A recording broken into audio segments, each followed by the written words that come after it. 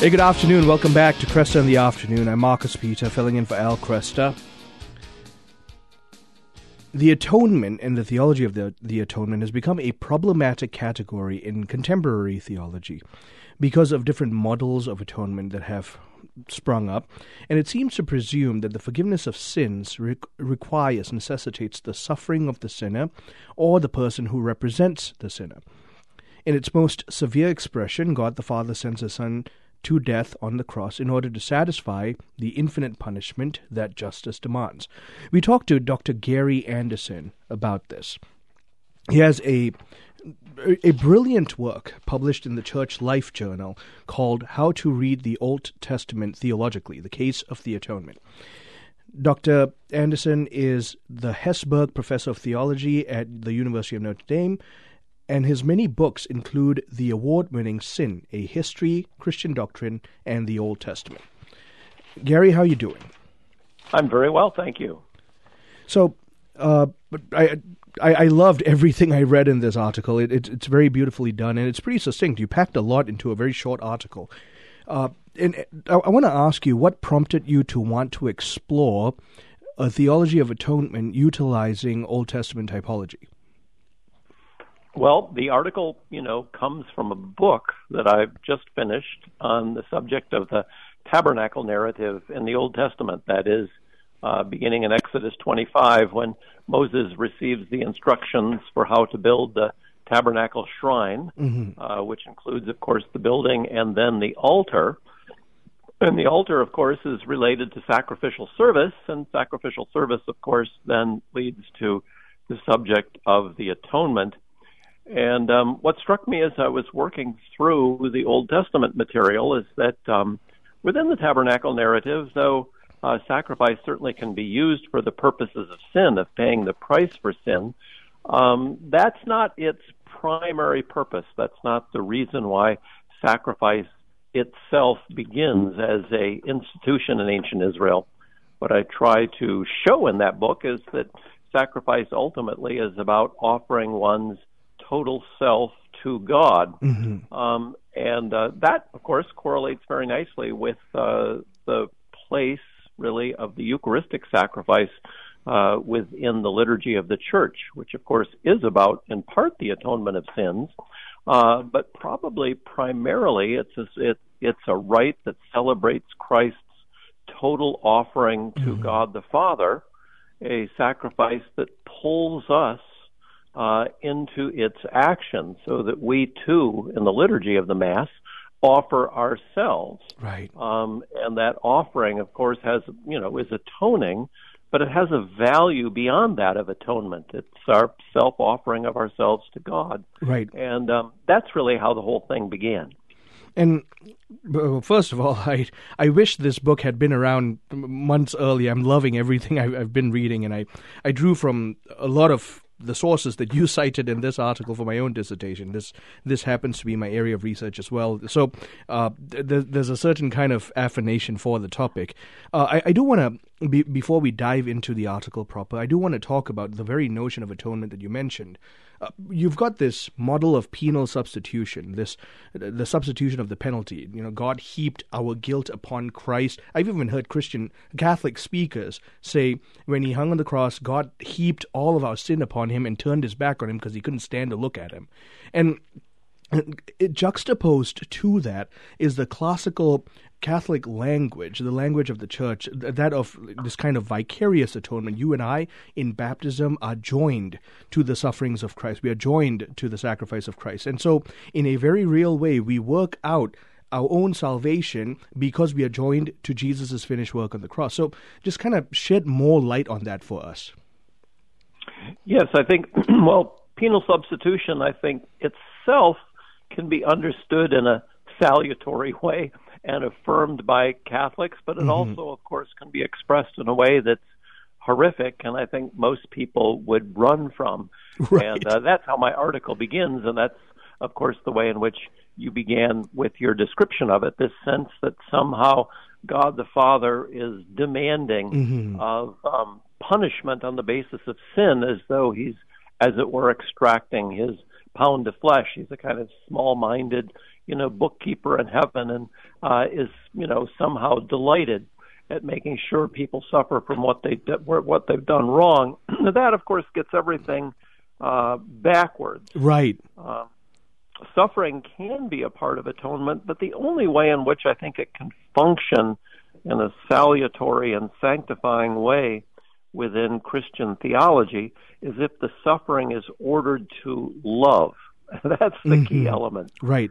So you think of, for example, Maximilian Kolbe, for example, stepping in and suffering in the place of other families during the Holocaust in Europe and the Second World War.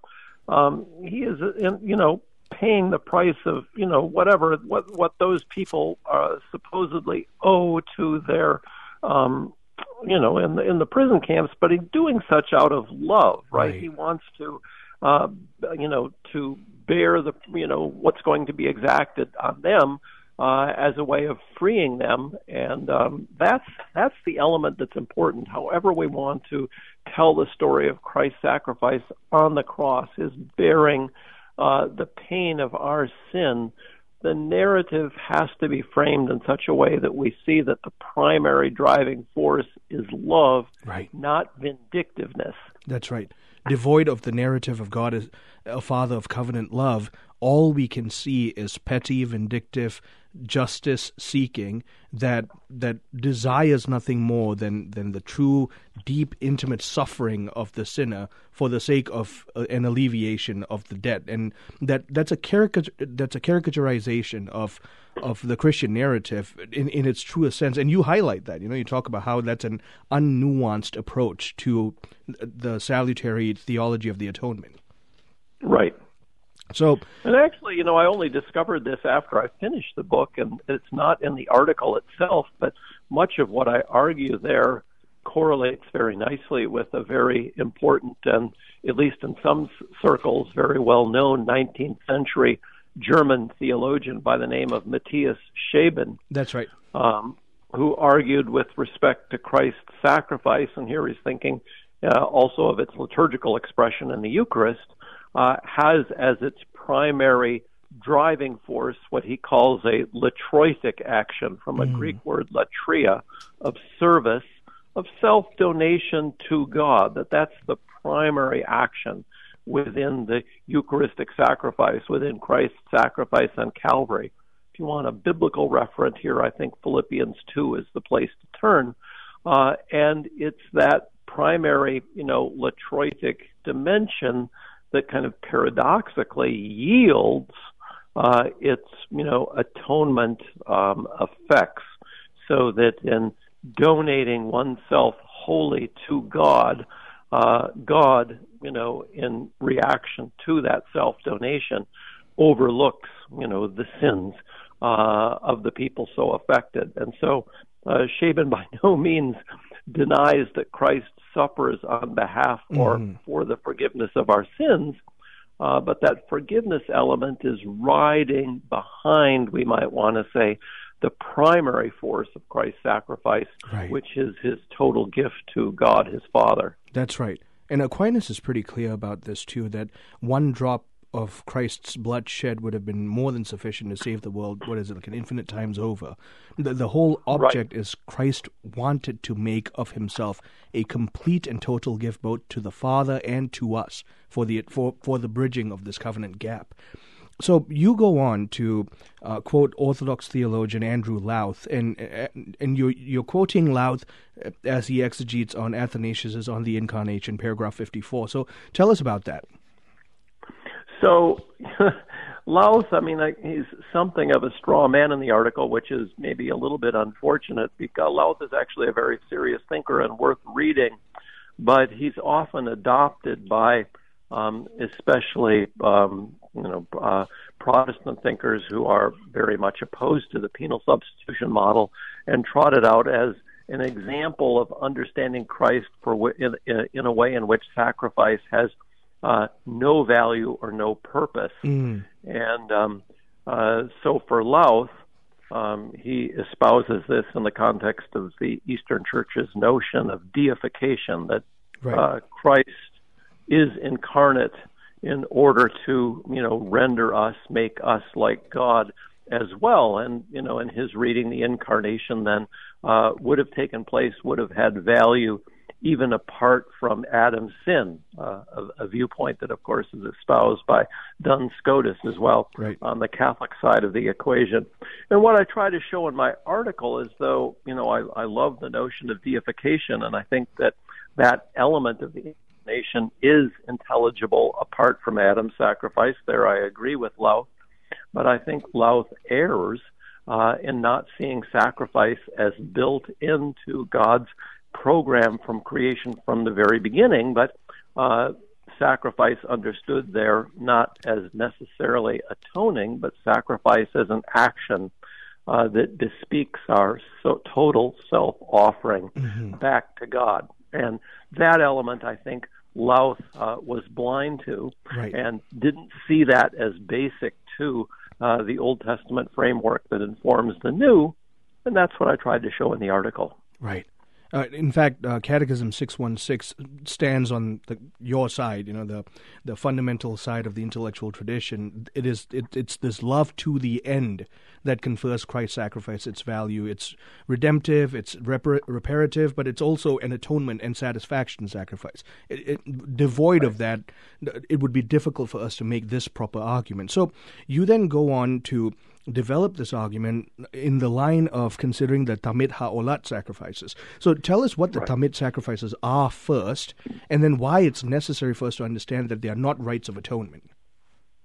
So the Tamid sacrifice, which is simply a Hebrew word for regular, it's the regular sacrifice, the sacrifice that occurred every morning and every evening in the temple, is the basic foundational sacrifice, we might want to say, of the ancient Israelite temple. And the subject, or when we're looking at the tabernacle narrative, for example, when it talks about the founding sacrificial action, which we read about in chapter 29 of the book of Exodus, what it has in mind is the Tamid sacrifice, not one of the atoning sacrifices that one can find later in the book of Leviticus.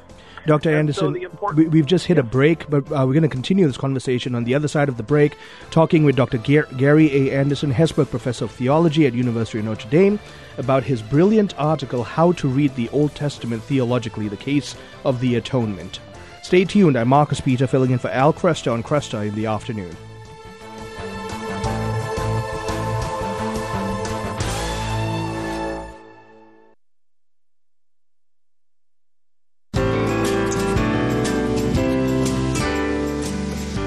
Good afternoon. Welcome back to Cresta in the Afternoon. Thank you for staying with us. I'm Marcus Peter, filling in for Al Cresta. We're talking with Dr. Gary Anderson of Notre Dame University about his brilliant article entitled How to Read the Old Testament Theologically, the Case of the Atonement. So, Gary, we were talking earlier about the Tamid sacrifices, and I'm sorry we had to get cut off because of the break, so let's pick up right there. Continue telling us what the Tamid sacrifices are, how they bookend all of the sacrifices that take place in the liturgical day, and why are they not considered atonement rites?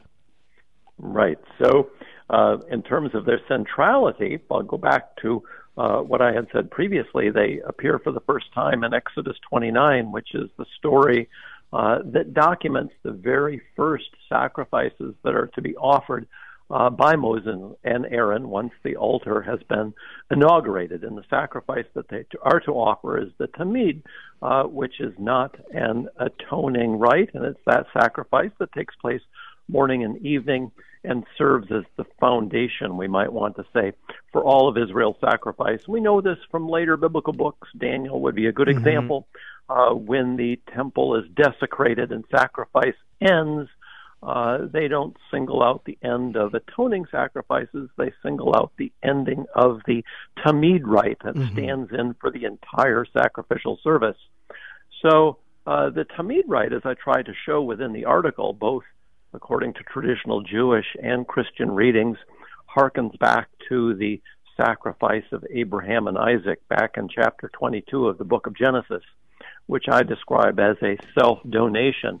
It's not an atonement rite, though that sacrifice becomes or can serve as an argument by Moses for the forgiveness of sins of the people of Israel, simply because it's such a stupendous deed that generates, at least according to the theological logic of the Old Testament, such an enormous set of merits that God can overlook the cost of Israel's sin by attending to the meritorious actions of Abraham and Isaac.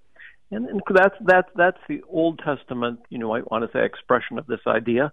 Of course, it deeply informs the way in which Christ's sacrifice is understood in the early church and in the Eucharist as well, right. That it generates an infinite value of merit that serves to cover all human sins. So it's definitely atoning, but the sacrifice has a value, integrity, we might want to say, and purpose outside of an atonement framework. Right.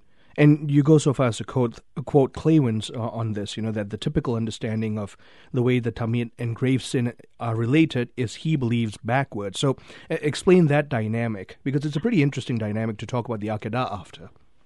Right. So people normally think with respect to Old Testament sacrifice that the primary purpose is that of atonement, but Klawans says we need to reverse that with respect to the Tamid, that the Tamid has an independent value outside of atonement, and it's human sin that undoes the the utility, value, and integrity of the Tamid sacrifice, rather than the Tamid sacrifice undoing the cost of sin. So it kind of reverses, we might want to say, our directional vector. Right. Which is a very crucial perspective to hold, because then you start talking about the merit of the Tamid as being drawn from the Akedah event, which was one of the main things I discovered in my own research. And Levinson fleshes this out quite a bit in The Death and Resurrection of the Beloved Son. So tell us about that. Tell us about how the merits of the Akedah transcend the chronological event. No, that's exactly right. So what happens... we would need to look at a couple of things. When Moses is interceding on behalf of Israel after they've committed the sin of the golden calf, God initially, at least according to that story, is willing to execute a capital price as a result of this horrendous sin. In other words, to condemn all of Israel to death. Moses, alert to that possibility, steps into the breach and intercedes for Israel successfully. But his most important argument that really carries the day is that he asks God to remember, to Israel's credit, the promise that he made to the patriarchs, which is an allusion, of course, back to the formation of that promise on the basis of Abraham and Isaac's deed. So we can see already in Exodus the kind of important we might want to say, atonement function of that rite. But then what happens in subsequent, Jewish exegesis and Christian exegesis is that as the Tamid sacrifice is offered, as God sees that sacrifice, he remembers, in scare quotes, the meritorious actions of Abraham and Isaac, and as a result forgives the sins of Israel, just as in the Eucharist, God considers or remembers, again in scare quotes, the merits won by Christ on his cross, and then we are the beneficiaries of those merits. Now, in your article, you also, and you even mentioned this earlier, you, like me and Levinson, we hold that the Akedah event was more the self-offering of it was as much the self-offering of the Son as it was the willing sacrifice of the Father. And many people, a narrative can be construed that Isaac was an unwilling participant, but the tradition seems to demonstrate that we have reason to believe Isaac was a willing participant. So tell us about that. So that's a complex question. I suppose if we were looking, all we had was the book, of Genesis. We, at least I would argue, we probably would downplay Isaac's agency here. In fact, in the stories in Genesis in general, Isaac's a character that things happen to him rather than he's a character who makes things happen. But as the story begins to wind its way through the Jewish tradition, subsequent interpreters, one of the things that they notice, and it's not a trivial point, is that Isaac, at least according to the chronology of Genesis, the book of Genesis, would most likely have been a middle-aged man when that story took place. So Jewish interpreters then obviously, came to the conclusion that Abraham he's over 100 years old. Isaac is a middle-aged man. The only way in which Isaac could ever be tied on that altar is if he himself was a willing participant in that action. Right. And that's the way in which the story then will unfold, certainly in Jewish sources, so that in some materials, Isaac actually becomes the primary focus. But I think in terms of self-offering, and here's why I really like Levinson's book, I think whether we focus on Abraham's role or Isaac's role or both roles, we come to the same end point. Right, exactly. We do come to the same endpoint because there's real typological fittingness to compare the events pertaining to the Akedah and, as you mentioned earlier, Jesus' own offering of himself as a selfless gift of love. So you go on with the conversation drawing that exact parallel. So tell us more about that. So, that I can remember when I was working on a book about the, interpretation of Adam and Eve. I was in at Princeton. They have a fantastic archive of the history of Christian art up until the High Middle Ages. And one afternoon, I was a little bit tired from my research, and I decided just to go through the card catalog, back in the day in which there were such things, and look up, how many references there were in early Christian art to the sacrifice of Isaac. And much to my surprise, when I looked it up in that card catalog, a whole card file was dedicated simply to that chapter in the book of Genesis, which for me was very revealing. You could just see how deeply imprinted within, the Christian exegetical, that is, interpretive mind, that story was.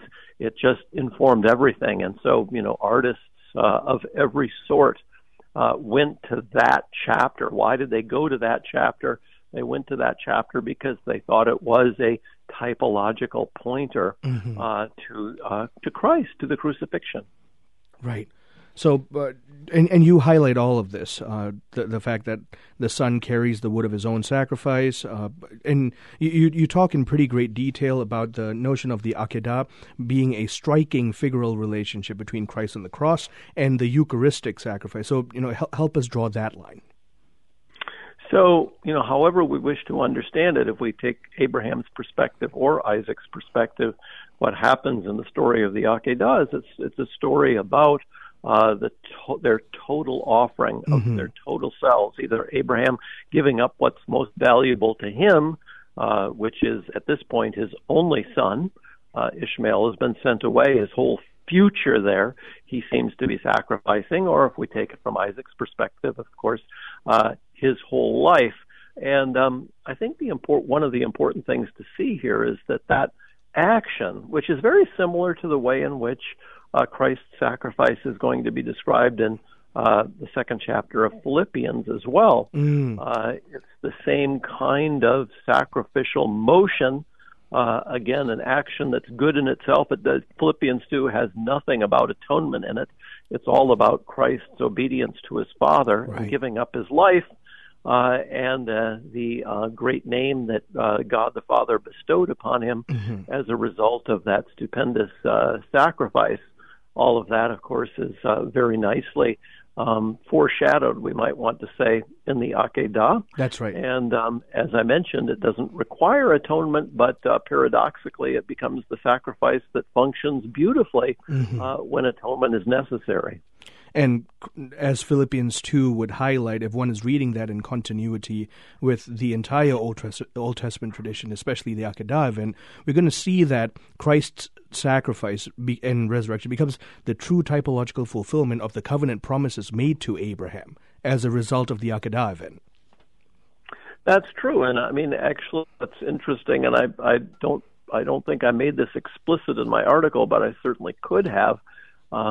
Is that Abraham establishes paradoxically his eternal name through that action, because by giving up his son, he actually gets the son back. The son is ready for marriage and to have offspring, and in the Old Testament, that was the ideal way to establish a great name. And Abraham establishes his great name by giving up, which the only source it would seem for that great name. But that's the same thing that happens in Philippians 2. Christ's ignominious death on the cross seems to be the end for him, but it's not, of course. On Easter, he's raised by his divine Father.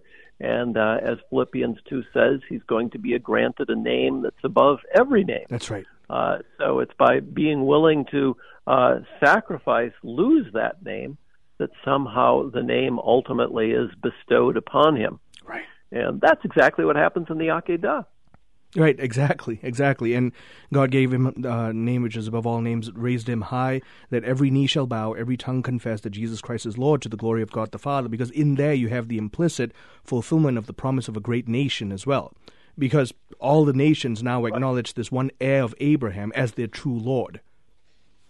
That's very true, but and also behind everything that you've just said is we're really simply exemplifying what Matthias Shaben argued about the nature of Christ's sacrifice, about the primacy of what he called the latroitic dimension, that is, that self-donation dimension that comes first, and then the atonement element, of course, follows. Gary, we could continue this for hours. This has been a riveting conversation. Thank you for joining us.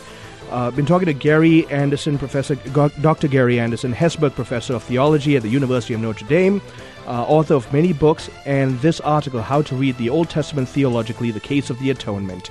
I'm Marcus Peter, filling in for Al Cresta on Cresta in the afternoon.